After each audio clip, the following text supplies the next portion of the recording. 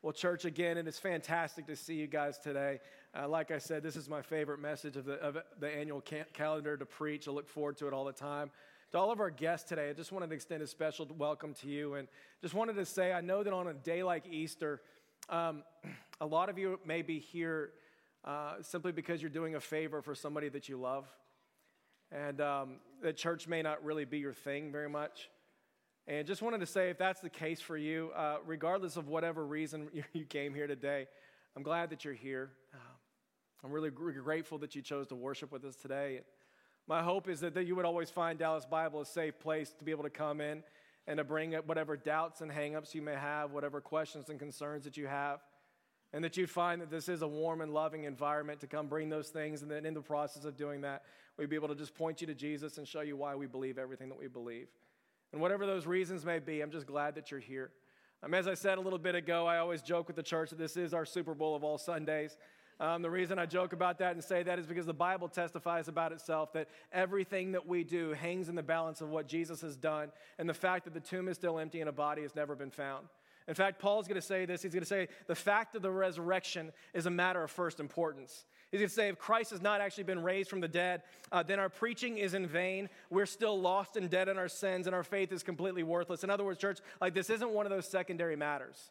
This isn't one of those minor issues you can agree to disagree about and just kind of push to the back of our worship and things like that. This is front and center. This is the main issue. This isn't just a fairy tale that we talk about and we pass down to our children in order to help them feel better about themselves and that kind of a thing.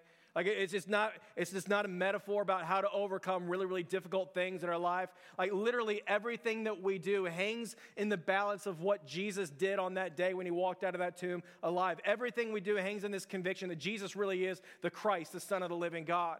That he really did condescend from heaven because of his infinite love for all of humanity, who was lost and broken because of our sins. And in the middle of that place, God sent his son Jesus to literally take on flesh and to live this sinless life that you and I could not live, and to willingly and on purpose go to the cross, to suffer, to bleed, and to die, and to literally and physically 3 days later walk out of the tomb alive. And what Paul's saying in the Bible here is that if that did not actually happen, then our preaching is in vain, and literally everything we do is meaningless and worthless. Church, what in the world are we singing about if Jesus is not alive today?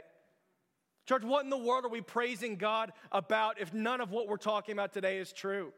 Why do we go and do the different things that we do? Why do we send people to our communities and all around the world preaching the hope of the gospel of Jesus Christ if he is still buried and in that grave today? What hope do we have to bring to the addict, to the hopeless, to the refugee, to the immigrant, to everyone around us? What hope do we have to bring if Jesus is still in that grave today? Literally what Paul's saying is that everything that we say, everything that we do hangs in the balance of what Jesus did that day and whether or not he literally and physically walked out of that tomb alive. Everything we do is completely in vain if none of what we're talking about is true. But here's the beauty of what it continues to say. If it is true, and we're not just singing in vain today, if it's actually true that Jesus walked out of that tomb alive, it's a game changer. Changes everything. Because what it means is he's not just a good teacher. Because church, there's a million great teachers out there. There's a lot of great moral people that can tell you how to do some really great things. And if Jesus walked out of that tomb alive, what it means is he's a little bit more than a great prophet. And it means that he's a little bit more than just a friend you can add on to your life if you need a little buddy and some companionship from time to time. Because what he's saying is that if everything that we're talking about today is completely true, it changes everything about the way that you'll live today. I love the way that Tim Keller talks about it. He says it like this. He says, everything hangs on Easter. Because if Jesus really did rise from the dead, then you have to accept everything that he said. If he didn't rise from the dead, then why would you worry about anything that he said? Why would we listen to him? What authority would he have?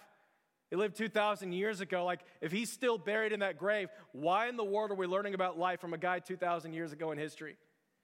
The issue on which everything hangs is not whether or not you like his teaching, but it's on whether or not he literally and physically rose from the dead. Church, is why we say it's the Super Bowl of all Sundays. Literally everything that we do hangs on the fact of an empty grave. And it's exactly what I want to talk about this morning. So if you have your Bibles and want to turn there, we're going to be in John 20 today. And if you didn't bring it with you, it's no big deal. I'm going to be putting some of these passages up on the screen for us so that it'll be easy for you to follow along with. But what I want to do is I want to take us to this story, this beautiful, beautiful story of a guy named Thomas and how Jesus chooses to engage with him in the middle of his doubt in order to bring him into faith. And so if you have your Bibles, want to turn there, you can go ahead and do it. I've been singing a lot this morning. And those are like scream it out loud songs, right? I could love that. But anyway, this may go at some point. We're going to pick it up in verse 19. And so what's happening in the story at this point in time, Jesus has already been raised from the dead. And so back there on Good Friday, he was crucified, dead, and buried for 3 days. All of his disciples, his followers, and everybody who knew him, they were in mourning. They were in despair. They thought the whole thing was done. Their Messiah was dead and buried, and that everything that they believed in was gone. They were crushed. 3 days later, he walks out of the tomb alive. Mary Magdalene is one of the first ones there at the tomb. She sees that the tomb is empty. She comes back out. She also has the unique privilege of being the first one to see the resurrected Jesus Christ. And it's this beautiful scene. She's walking the path. She doesn't recognize that it's actually Jesus immediately. And they're talking, and she thinks that he's a gardener. I think that's hilarious. And then all of a sudden, Jesus just says, "Hey, Mary, Mary." And all of a sudden, like hearing her name and knowing that it's Jesus' voice, everything clicks. And all of a sudden, she just recognizes this is the resurrected Lord. It's he. And so she goes and she tells all the disciples he is alive, he is risen. And they come and run to the grave and they figure out that it's empty too. And so we're going to pick it up in 19. And at this point in time, the disciples and nobody else has seen the resurrected Lord. So here's what it has to say. On the evening of the first day of the week, when the disciples were together, with the doors locked for fear of the Jewish leaders, Jesus came and stood among them and said, "Peace be with you." After he said this, he showed them his hands and his side. And the disciples were overjoyed when they saw the Lord. Again, Jesus said, "Peace be with you. As the Father has sent me, I'm also sending you." Now Thomas, who was also known as Didymus, which is probably why he went by Thomas, says that he was one of the 12, but he was not with the disciples when Jesus originally came. So the other disciples told him, "We have seen the Lord." But he said to them, "Unless I see the nail marks in his hands, and I put my finger where the nails were, and I put my hand into his side, I will not believe." Church, you ever said anything really dumb you wish you could take back? You ever posted it online, and you're like, ooh, that's there forever, right? This is that moment for Thomas. But because like in the middle of his mistake and this massive denial of Jesus and kind of this doubting and stuff, this is recorded in Scripture for the rest of history for everybody to kind of to make fun of and say, like, what's the nickname that he goes by from here on out? Doubting Thomas, right? This is the thing that defines him for the rest of his days. He's like, man, I wish I could have that one back. And it's almost not fair, right? Because he's not the only one who doubts. We've been there before, right? I mean, you've been there. You've been walking with Jesus, doing this church thing for a little bit, and you've noticed that thing inside of you at some point in time where you're kind of like, all right, is this whole thing real? I mean, is it really worth it for me to stand up for my faith right here, to say no to these things and to say yes to these things over here? Is this whole thing really legitimate? Like I'm looking at the news and I'm seeing these heroes in the faith, and obviously they were completely and totally frauds. Like, is this whole thing real? I mean, you've been there before. You've asked that question. Maybe you're a cynic and you come in and you're like, okay, I never believed that in the first place. Have you ever doubted your doubts? I mean, we know what doubt's like. It's not just Thomas here. John the Baptist had the same thing. John the Baptist, one of the greatest prophets to ever live, cousin of Jesus. You remember this scene? Like he's seeing Jesus and everything, and he's going, okay, well, this isn't exactly what I was expecting. And he sends word back to Jesus. He's like, all right, I want to make sure we're on the same page. And you're like, you're really the Messiah, right? Jesus is like, yeah. We're on the same page here. We're going the same direction. Like Job is 37 chapters of Job, pretty much doubting the goodness of God. Doubts everywhere. Even here immediately after the resurrection, in Matthew 28:16, it's going to say that the other 11 disciples, it's just after the resurrection, the other 11 disciples, they went to the mountain Jesus told them to go. And it says that when they saw him, some immediately worshiped, but some still doubted. In other words, church, like it's not just Thomas, right? Like even the other disciples there, some of them immediately saw him. They began to worship, and then others were sitting there kind of going, I don't know what we're doing. I'm singing a bunch of songs. He was dead. He was crucified, dead, and buried. I don't know what to make of this whole thing. It doesn't happen very often. He's standing right here in front of me. What am I touching? What am I looking at? Who am I talking to? Some of them still doubt it. But that's the nature of how faith and doubt works, though, right? I mean, you've noticed again around people that you know and things like that, like there's some of us that seem to come to faith really, really easy. I mean, it seems like some kids, they're born, they jump out of the womb, the first words are like, praise Jesus, right? I mean, faith is the easiest thing in the world. They could be watching the Cowboys game and they're like, hey, God is good. You know, and they make it to the playoffs and they're like, he's supernatural and miraculous, right? Make it to the Super Bowl. I mean, they become missionaries, right, at that point. Like for some of us, like faith is just this really, really easy thing you can walk into. And then for others of us, you could be staring at the resurrected Christ and you're sitting there kind of going, I don't know what we're doing in this thing.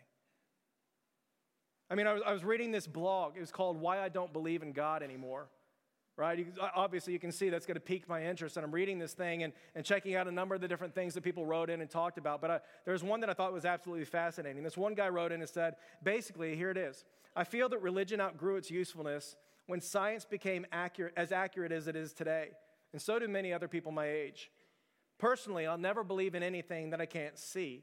I'll never have true faith in anything.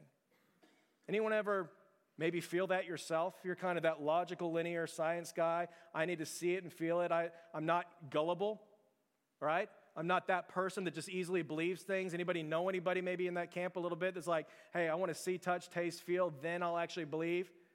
I'm a rational kind of a person. Another person wrote in and just put this quote from the Buddha, doubt everything and find your own light. Doubt everything and find your own light. You hear that around today? Maybe you've seen the t-shirt, question everything.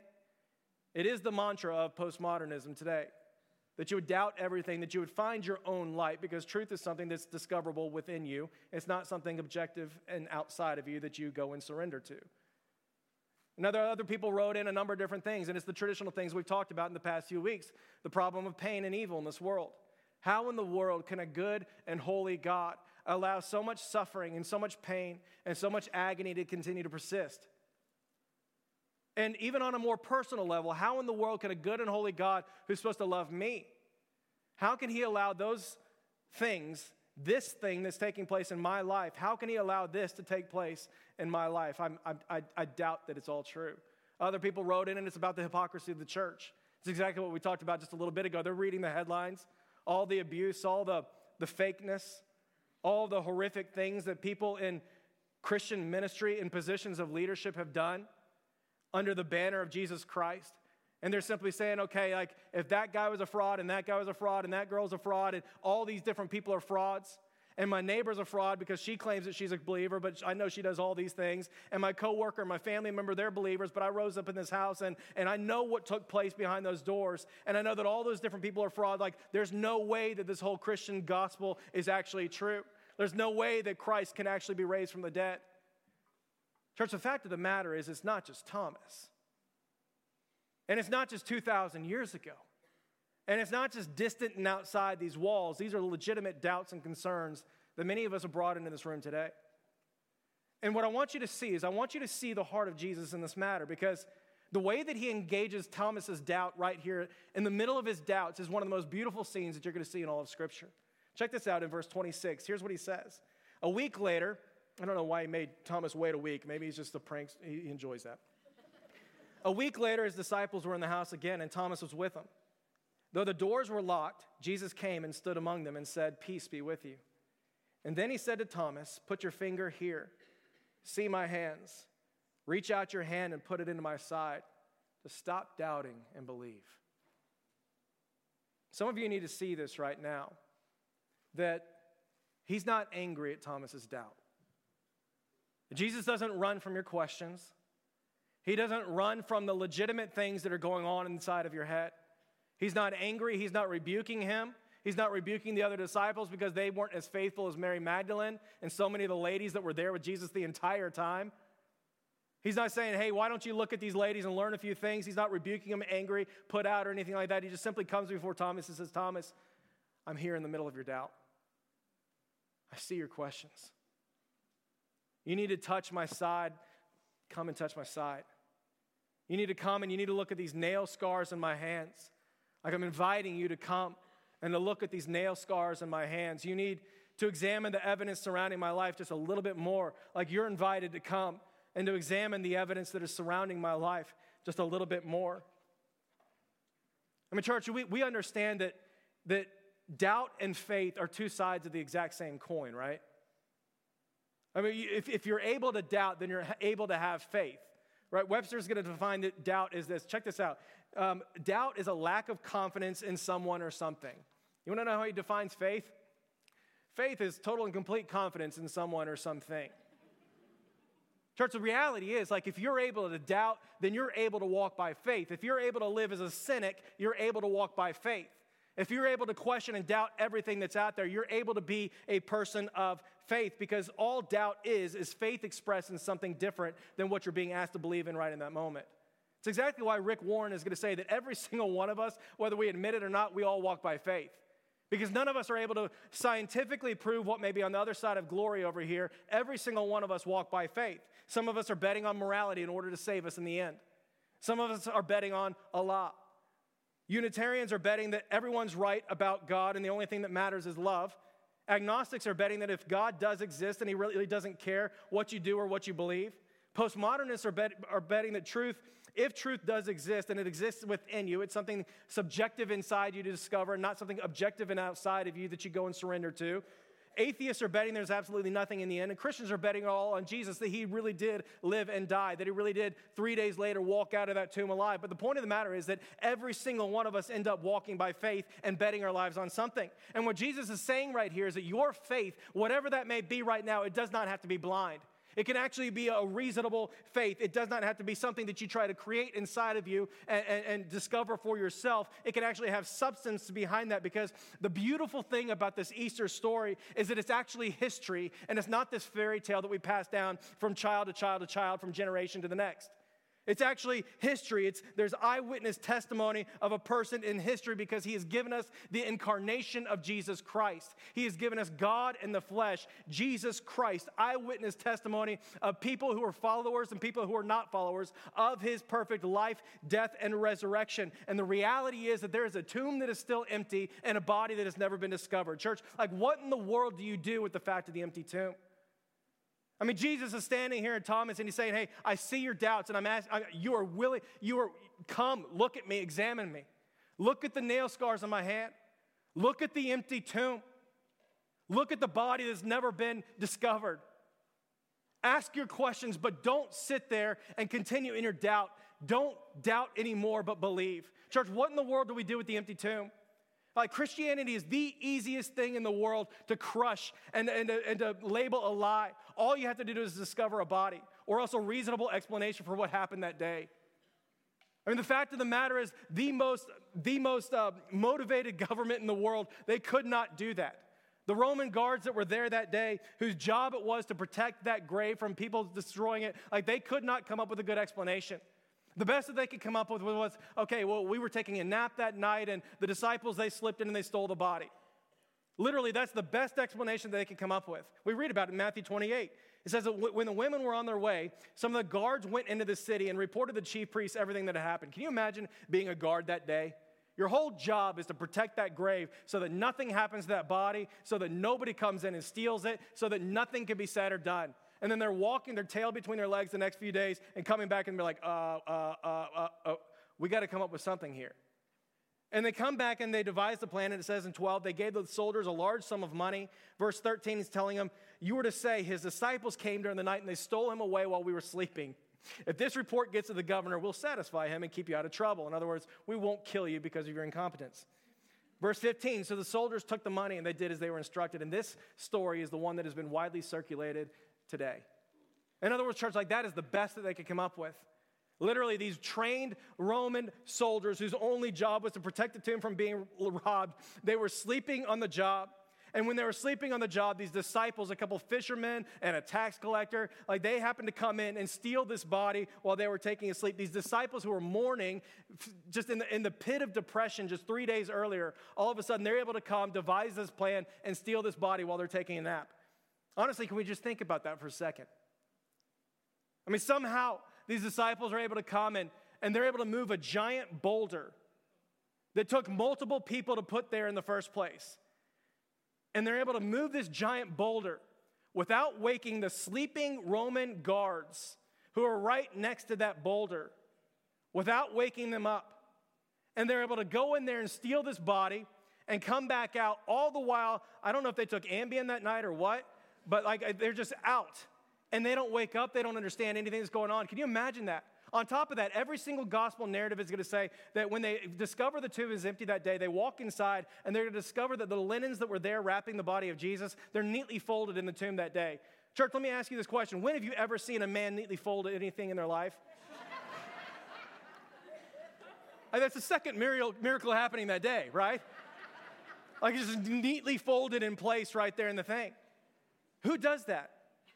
I mean, let me ask you this. Like, if you're stealing a body and you're trying to, like, who's going to take the time to unwrap this body, a dead body that's been rotting for 3 days? Who's going to take time to unwrap it, much less fold it? Do you think that was John's responsibility? Hey, John, I need you to fold this thing.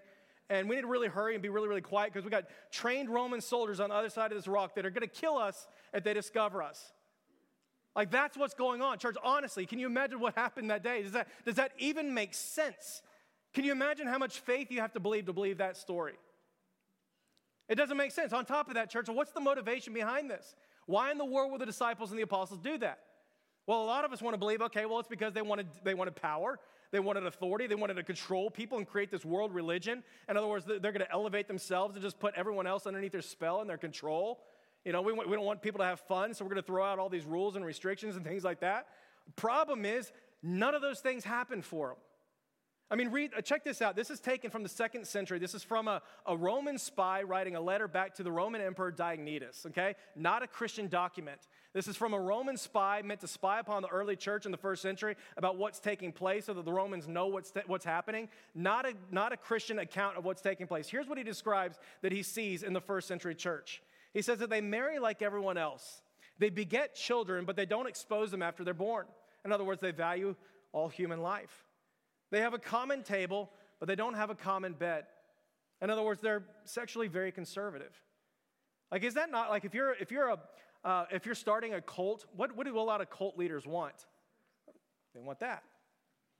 They don't want sexually conservative people. They have a common table, but they have no common bed. They live on earth, but their citizenship is in heaven.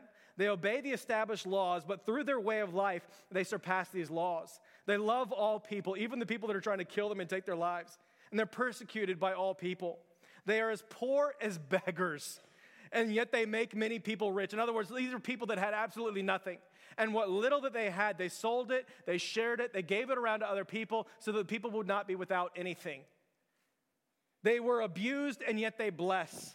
They are assaulted, and yet it is they who show respect. Doing good, they are sentenced like evildoers. Church, like that's what took place in the 1st century. Non-Christian account of what we are seeing in the early church among the disciples and among the apostles. Church, like that's not normative if you're after power and authority and control. In fact, Paul's going to say this. He's going to say, God appointed we apostles to be the lowest of the low, to have the least amount of power, to be the most despised, to not preach in $3,500 shoes, to not go buying all these mansions and planes and all these things for church and things of that nature, so that we can demonstrate that our hope is not in this life, but it's in the resurrection that's still to come. Church, like that's not what you do if power is your goal.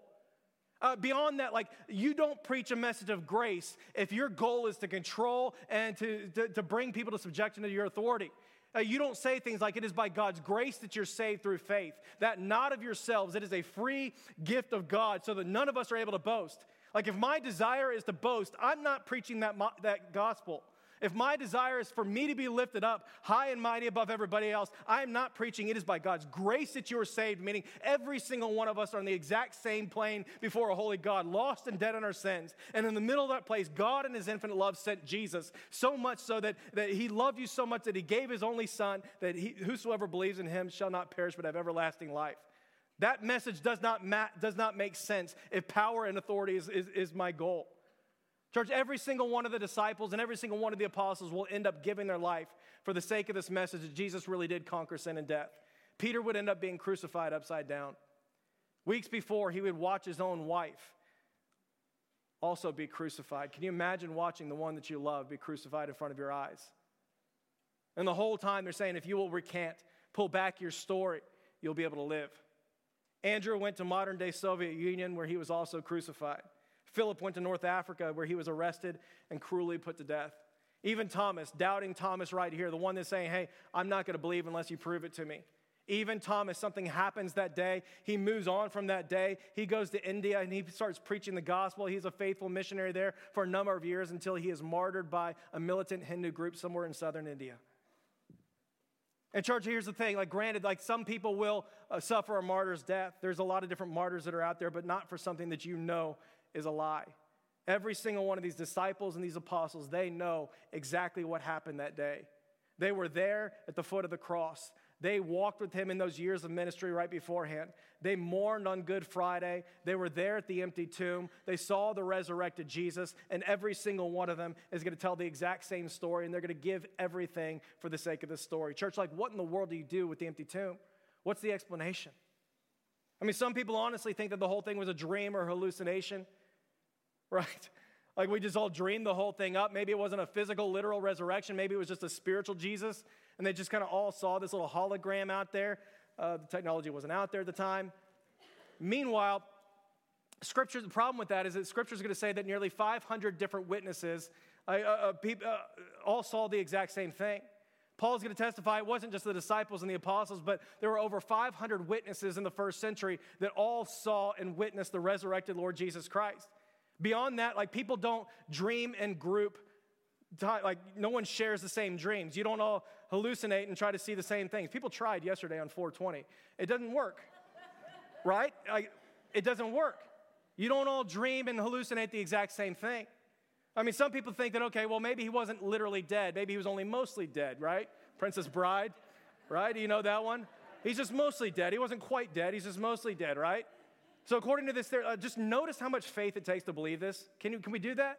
I mean, here's the theory. After Jesus was beaten and tortured to within inches of his life by trained Roman executioners who did this all the time and were excellent at what they did, after he was beaten and tortured within inches of his life, after he hung upon a cross for hours where he slowly suffocated to death, after he was stabbed in the side with a spear in order to confirm that he was dead by, again, professional Roman executioners, after his body was wrapped in linen and buried in a tomb, somehow 3 days later, with no food or water, Jesus is actually able to stand up, unwrap all of his linens, neatly folded inside of the tomb, and somehow he's able to have enough strength to be able to roll away this massive stone, which took multiple men to be able to put there in the first place. And then he's able to come and somehow Chuck Norris strength overcome these Roman executioners that are outside watching this thing all night long to make sure that nothing takes place. And then he's able to go and he's able to convince all of his disciples, all of his apostles and early followers to play the greatest hoax on the world that the world has ever seen. To come up with this lie and to spread this lie that he is the resurrected Jesus Christ who has the power over sin and death, who has the ability to forgive us all of our sins. Meanwhile, no one in the first century is telling this story at all. Church, something happened that day. So what in the world do you do with the empty tomb?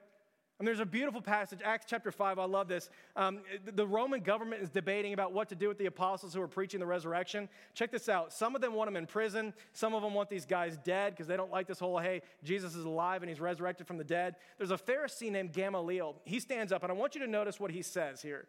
He says this in Acts 5, verse 35. Men of Israel, take care what you propose to do with these men. For some time ago, Theudas rose up, claiming to be somebody, and a group of about 400 men joined up with him. But here it is. He was killed, and all who followed him were dispersed and came to nothing. After this man, Judas of Galilee, rose up in the days of the census, and he drew away some people after him. He too perished, and all those who followed him were scattered. In other words, what he's saying here is guys, this isn't the first time this has happened. This isn't the first time someone rose up and claimed that he was a Messiah. This isn't the first time that he had a group of followers and that people were saying, hey, this guy over here is the promised Messiah. This happened all the time. In fact, Wikipedia is going to say that there were about 80 different people within a few hundred years of the time of Christ that were all claiming this thing that I am the promised Messiah. And they all had followers saying, you know what, that's the Messiah right over there. But here's what he's saying. He's saying that when those people passed away, so did their entire movement. That's the one common thing. No one survived their death. And so here's what he says. He says this. He says, so in this present case, I say to you, stay away from these men. In other words, just leave them alone. Leave them alone. For if this plan or action is of men, it's going to be overthrown. They're going to pass away. All their followers are going to die off. And their message is going to just go away. But if it's of God, you will not be able to overthrow them, or else you may be found fighting against God. Church, let me ask you this question. Did the message ever die out? Like, has the message ever died out? Are you kidding me? Literally 3 days prior, they are in the height of their depression. They are mourning the loss of their Messiah and their Savior. 3 days later, there's a complete 180. They go from mourning and grieving, hiding in their shame, to full of the Holy Spirit, full of boldness. And this is the crew that God uses to bring about the greatest revival that the world has ever seen. Church, what in the world happened that day? What in the world do we do with the empty tomb? Like, literally everything changes that day. Then Jesus walks out of the tomb alive, and he stands before Thomas and the disciples, and he says, hey, I see your doubts, and in the middle of your doubt, I'm inviting you to come and to examine my life. Examine everything there is about me. Check out the nail scars on my hands. Look at the wounds in my feet. Look at the wounds in my side. Examine the empty grave, and stop doubting and believe. Church, what in the world do you do with the evidence of the resurrected Jesus Christ? Like, honestly, like, what would you do if you were there that day? You walked into the tomb and you saw that it was empty. You were Mary Magdalene that day, and you came there expecting to just leave a gift and to leave some presents that are there, and all of a sudden it's just gone and it's empty. Like, what would you do if you're Thomas and you got to literally touch his nail-scarred hands? I mean, literally, in verse 28, Thomas is standing before the resurrected Jesus, and all of a sudden, just in an instant, all of that doubt just starts turning into faith. I mean, he's standing before the resurrected Jesus, and he's looking at his nail-scarred hands and everything that's true about what's happening in front of him, and he just looks at him and he says, my Lord and my God. Church, what other kind of response is there in that moment? But just bow down and to cry out, my Lord and my God. That's who you are. I mean, does it even make sense? My teacher, man, I love those morals. Keep going on the 10 Commandments. Like, does it even make sense in that moment? Man, you're a great prophet. Tell me more about this God. Like, nothing else makes sense except to bow at the foot of the cross, or bow at the empty tomb and to say, my Lord and my God. Paul's going to say he was delivered over to death for our sins, but he was raised to life for our justification. In other words, church, like, none of what happened to Jesus was by accident. Nothing took him off guard. That he was not a victim of an angry mob. He went to the cross willingly as a substitute for you and me, that our sins could be forgiven, because that's what sin demands. But it says here, Paul's going to say it in Romans 4, he's going to say he was raised to life for our justification, because that's what Christ's grace demands. In other words, because of what God has done for us in the life, death, and resurrection of Jesus Christ, you and I can actually be declared righteous before a holy God. We could be approved before a holy God. And it's not because, hey, he's given us this moral law that we can dominate and we can understand a little bit better than other people can. It's not because you cleaned yourself up well enough. It's simply because God, in his infinite love, sent his one and only holy and righteous Son to come and to live the sinless life that we could not live. And he willingly went to the cross to suffer, to bleed, and to die as a substitute for you. And then 3 days later, he walked out of that grave alive, proving that he is who he says that he is, and proving that he really does have power over sin and death. And the Word of God says that if you will simply come to him in genuine faith, repenting of your sin, that he will give you his righteousness. So we will be justified before a holy God and declared righteous, not because we are, not because we've cleaned ourselves up, not because we figured it all out, simply because God is, and that's what he gives any and all who will simply come to him in genuine faith. Church, who do you say that he is? What do you do with the facts of the empty tomb? I'll never forget an interaction I had with a guy. We were over in the apartment complex next door a little while ago, and we were praying with people and sharing the gospel with a few, and this guy comes up, and he's a Muslim guy. He wants to ask me a lot of questions about our faith. I love talking with Muslims. They're very open to talking about matters of God. And he comes up, and he wants to ask me the question. He says, why are you Christians so convinced that Jesus really is God in flesh? And I was like, I'm glad you asked that question. And we sat down, and I'll never forget the conversation that day. We just opened up God's Word, and we just started talking about a lot of these different things that we've been talking about. Like, what do you do with the empty tomb? What do you think happened that day? What do you do with the history of what took place that day? The massive revival that has swept the world and continues to sweep to the world to this day. And we just started going through all these different things, and finally we kind of wrap up our conversation. He just kind of looks there, and he just starts nodding. He's like, whoa. It's like, yeah, whoa. He's like, that's pretty strong, man. It's like, yeah, it's pretty strong. And I asked him, I said, I was like, I can see that something's going on inside of you. Like, what is it that's keeping you from saying yes to Jesus and giving your life to him? And he thought about it for a second, and he just looks at me and he goes, bro, you don't understand what that would mean for me. I would lose my family. I would lose my standing. And he goes, literally everything about my life would change. And he's absolutely right, it would. I love the way Wolfhart Pannenberg, he's a German theologian, he put it like this. He said, the evidence for Jesus' resurrection is so strong that nobody would question it except for two things. First, it's a very unusual event. Yeah, it is. And second, if you believe that it really happened, it would change everything about the way that you live. Not in order to gain salvation, but simply because you've now been saved.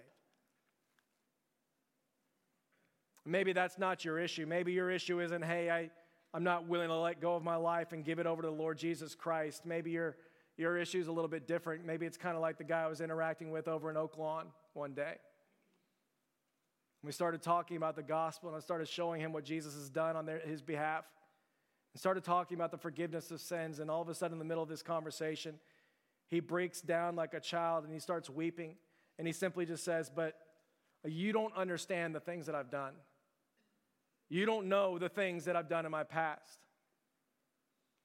And maybe that's your question. Maybe your question is not so much a, hey, is it literally true? Or maybe it's not a, hey, I don't want to give up my life and I don't want things to change in my life. But maybe you're sitting here and you're kind of going, okay, but you don't understand the things in my life. You don't understand what took place in my college days. You don't know what happened last night in the club and everything else. Church, the beauty of grace is that you simply cannot out-sin God's grace. You know how we know that? People have been trying forever. I mean, literally, we've been trying. And like the testimony of Scripture from beginning to end is that like Jesus, he just keeps saving people. He just keeps jumping in and just saying, I see you in the middle of your sin, and I love you. I love you, I love you. Like he's that mom and dad that just kisses on their toddler over and over again, sort of. I mean, people keep trying to out-sin him over and over and over and over again, like from beginning to end, and God just keeps intervening and saying, hey, I'm not done with you. I'm not done with you. I know that most humans would be done with you. I know your parents were done with you and that you were unlovable to them. I'm not done with you because you're not unlovable to me. And I know that everyone else would have given up, but like I haven't given up. And I know that you're trying to run as fast as you can from my presence, but guess what? I'm so much faster than you. I'm so much faster than you. Like Jonah tried to run and it didn't work out well for him. Don't try that. I mean, literally, King David was an adulterer who had his friend killed in order to be with his wife. And God he saves him. And he just redeems his entire story, and he goes on to become like the most faithful king in Israel's history, and a man who's defined as one after God's own heart. It doesn't make sense. Like Paul's going to say he's the worst of sinners, and he's not exaggerating when he says that. Like he was literally a murderer of Christians before that time on the way to Damascus when God in his infinite love decides to reveal the resurrected Christ to him. All of a sudden he's blinded, and in a moment he goes from like breathing fire and murdering the early believers in the first century church, and all of a sudden he goes and becomes the most faithful missionary that we have on record. He ends up writing nearly half the New Testament. I mean, people have been trying to run from him forever, and he just runs faster and faster and faster, and he keeps saving them and redeeming them and turning their lives around and then using them for his glory. Peter denies that he even knows who he is. He just bails that night. I have no idea who this guy is. I mean, literally, Thomas is sitting there kind of going, yeah, I'm out on this guy. I will not believe unless I touch, see, taste, feel, whatever it may be. Mary Magdalene. It says Mary Magdalene, the first one at the tomb, the first one to see the resurrected Christ. It says that the first time she meets Jesus, she was possessed by 7 different demons. You know what that's called? It's called baggage. It's called a past. It's called a past that I wish I could forget and get over and never do again. And the Word of God just says that Jesus looked at her and he called her by name, and he touched her and he healed her, and the demons fled, and Mary would go on to be one of the most faithful followers of Jesus Christ ever. So like that's just what he does. You just cannot out-sin God's grace. And some of you are sitting there going, I've been trying a long, long time, and you just can't do it. Because we've got an entire book full of stories of people that have been trying to do it, and he just jumps right in and he says, I still love you. And I still sent my son Jesus to suffer, bleed, and die, and rise again from that grave for you, that your sins can be forgiven, you can be completely wiped clean. Church, what do you do with the empty tomb? Who do you say that Jesus is? What do you do with the Easter story?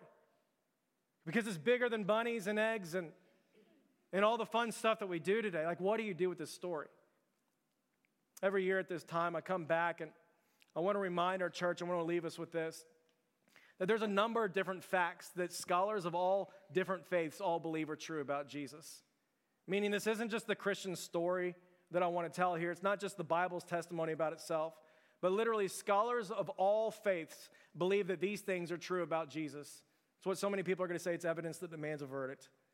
Number one is that Jesus was a literal, physical, historic man who lived a virtuous life during the time of Tiberius Caesar.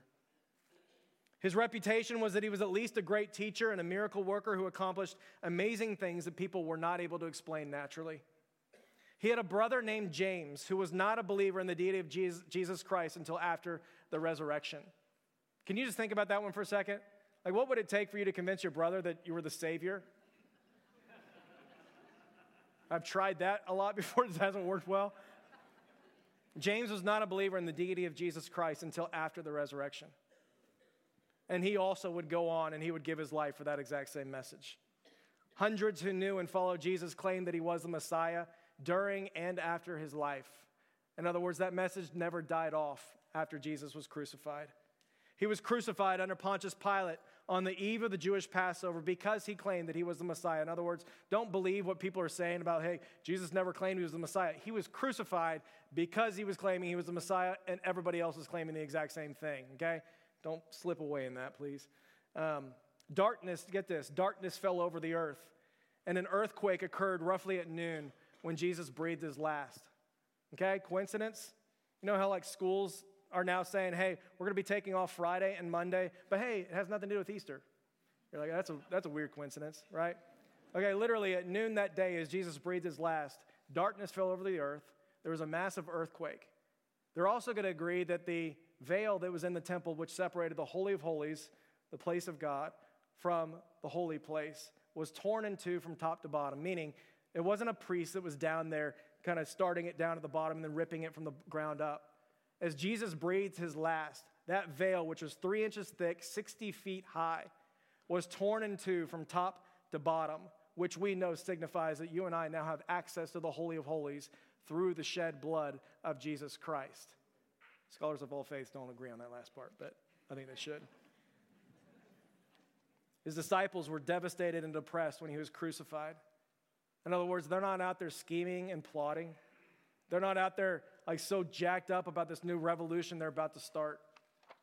Jesus was buried in a tomb by an unbelieving Jew named Joseph of Arimathea, who was a member of the Jewish Sanhedrin, which was sort of this Jewish Supreme Court, meaning that this wasn't a conspiracy. He wasn't a friend of the disciples or the apostles. They weren't like buddy-buddy and saying, hey, we need you to do this tomb thing here, and we're going to go in there, and there's a trap door down here, and we're going to figure it all out.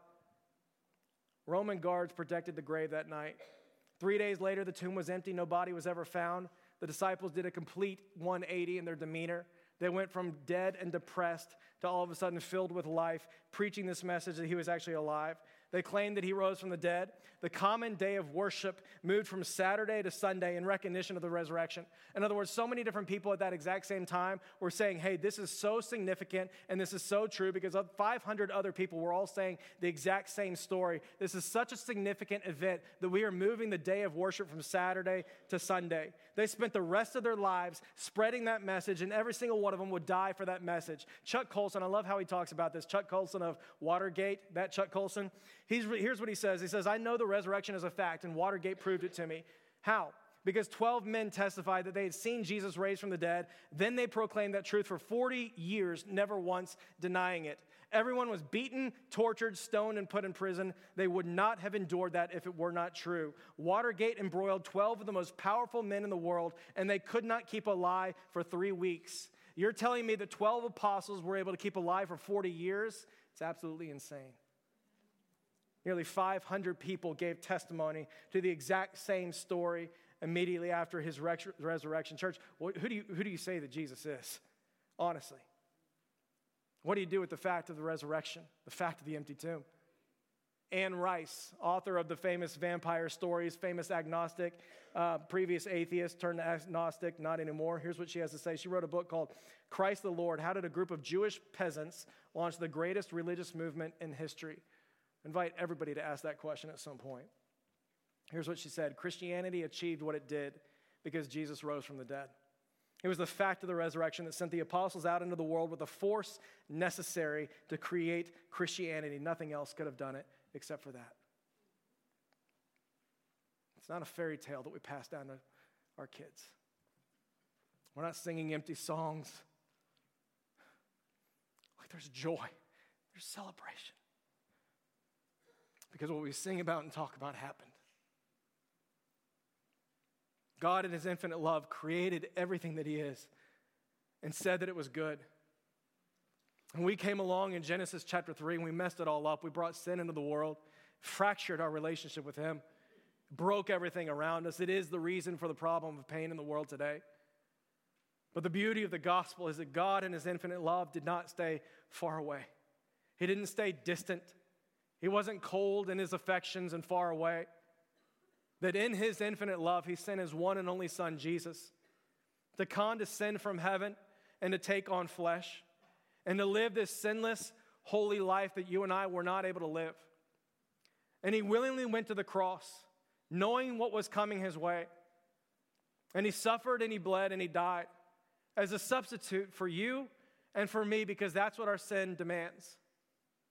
And the beauty of Easter is that 3 days later, he walked out of that tomb alive, proving that he is the Son of God, that he is the Prince of all peace, that he is the King of all kings. He is the Alpha, the Omega. He is the Son of God. He is the one who has power over sin and death in your life. And he offers us this gift. And it's called grace. And he says, I know that you've been trying to outrun my grace. You can't do it, so stop trying. And he offers this gift of grace, total and complete forgiveness, the filling of the Holy Spirit, right standing before a holy God. And he offers it as a gift to any and all who would simply say yes, by faith, to the life, death, and resurrection of Jesus Christ. If anyone would confess with your mouth Jesus Christ is Lord, believe in your heart that God raised him from the dead, you will be saved. You will be saved. Church, what do you do with Jesus? What do you do with the empty tomb?